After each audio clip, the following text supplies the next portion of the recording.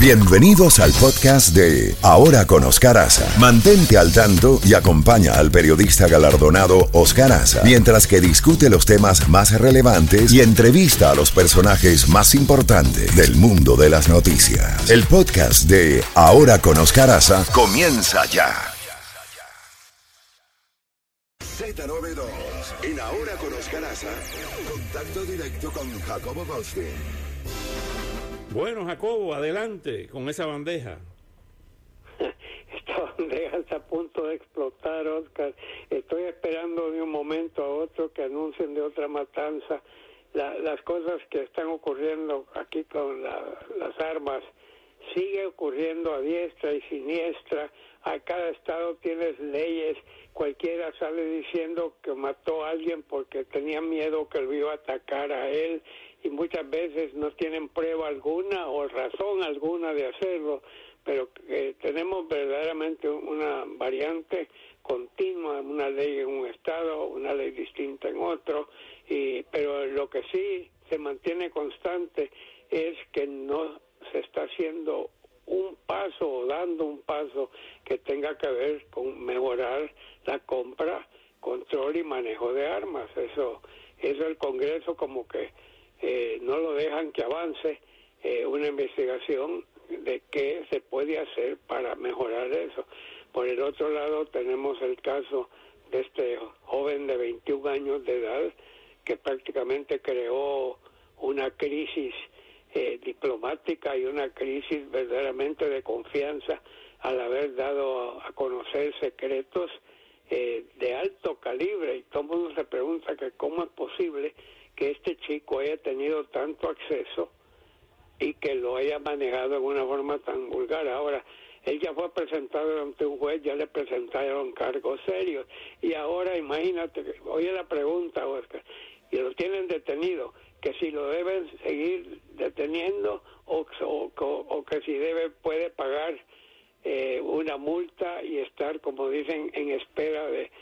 Yo digo que con lo que este hombre ha hecho, porque tiene 21 años de edad, para mí no tienen por qué soltarlo bajo fianza, porque verdaderamente lo que él ha cometido es un crimen tremendo que le ha costado y le va a seguir costando caro a Estados Unidos y al gobierno actual.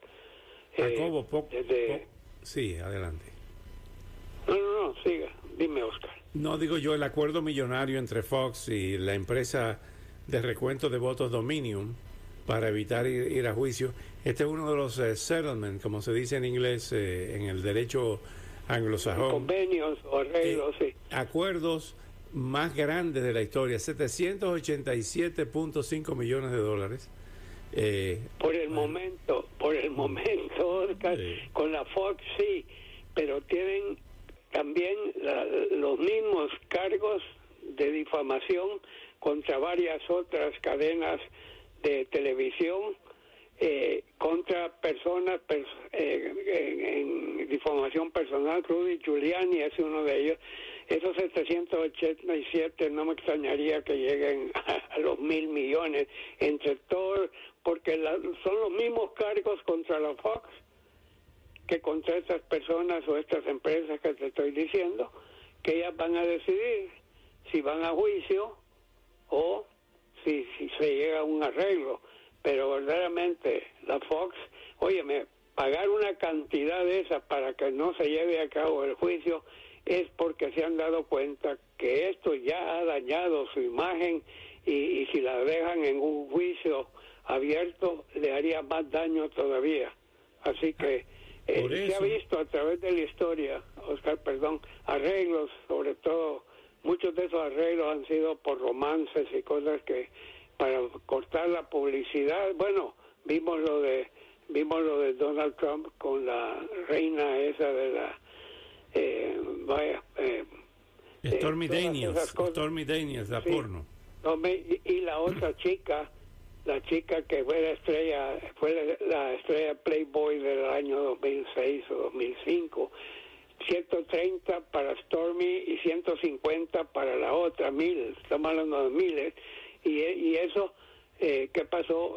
Para que no salieran a decir algo, pero también hemos visto muchos juicios que a última hora, después de una de las partes decide que mejor pago, mejor doy tanto y que no se lleve el juicio. Para mí, cuando alguien dice, no, yo no quiero que se lleve a cabo el juicio, es porque son culpables y no quieren que las cosas vayan empeorando. Nadie llegaría a un arreglo si eres inocente, ¿eh? Claro, por eso, cada vez que principalmente en esos meses en que se afirmaba de manera categórica que Dominion se vendió, que Dominion cometió fraude, yo decía cuando llamaban, cuando abrimos los teléfonos, ¿usted tiene prueba? ¿Cuál es su fuente? Señores, porque esa es una pregunta elemental. Aquí mismo hay otras emisoras, otros programas, otros programas que se han puesto a afirmar eso mismo por lo que han demandado a la cadena Fox. Y lo afirman todavía al día de hoy de manera categórica. Si no hay pruebas, si un juez y un jurado no han dictaminado que efectivamente son culpables de haber cometido su supuesto fraude, pues no hay fraude. Todo el mundo es inocente hasta que se pruebe lo contrario. Entonces, todas esas personas que hablan por radio o por televisión, que se adhirieron a esas afirmaciones de Fox, déjeme decirle que son pasibles de demanda también, ¿eh? Sí, verdaderamente. Esto ha sido un caso prueba, como se puede decir, de una defensa de gente que había sufrido un daño enorme en sus actividades comerciales e informativas por esa infamia, como se dice, de haberlos acusado de algo, cuando los debió haber sido al revés, ellos acusando a la Fox, ¿no? Pero estamos viendo, como te digo yo, las cosas así están avanzando, y esto no se acaba. Ahora, estamos viendo también el caso del señor Biden, el presidente Biden.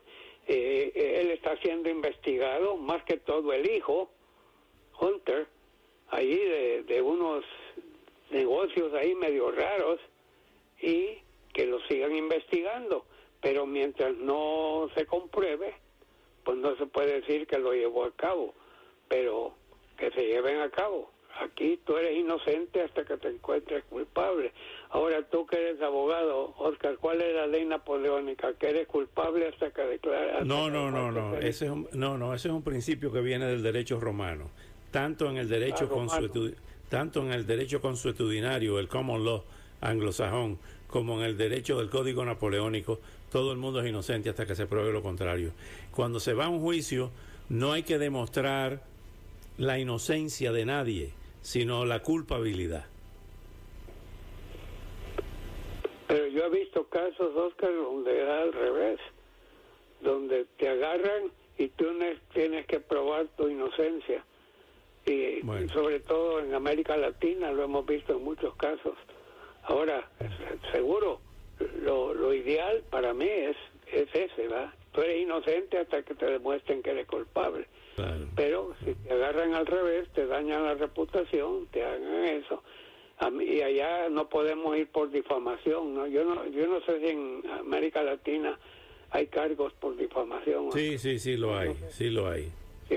Precisamente hay un caso famoso de un asesinato de un periodista muy sonado allá por el año de 1973, sería, el de Gregorio García Castro, que era jefe de redacción del periódico Última Hora, fue asesinado por unos paramilitares, y hubo un editorialista, Rafael Herrera, que era uno de los pontífices del periodismo, donde se señalaba a un sospechoso y escribió en un editorial: ahora el señor Sócrates Pichardo, que así se llamaba, un mayor del ejército, tiene que mostrar su inocencia. Por ese editorial le pusieron una demanda al periódico, que tuvieron que hacer un settlement, como han hecho ahora con Fox, porque cometió el error de invertir los términos. El señor Pichardo no tenía que demostrar su inocencia, sino su culpabilidad. Y de ahí se agarraron los abogados y demandaron al periódico, al Listín Diario. Sí, señor. una serie de casos a diestra y siniestra.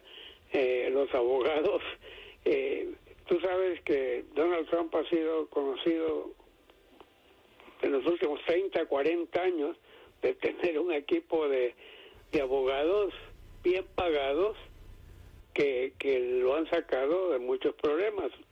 Tener un buen abogado ayuda mucho, tener un mal abogado te puede causar muchos problemas, ¿verdad? Pero no cabe duda que las cosas deben hacerse conforme a ley, y yo estoy totalmente de acuerdo en eso.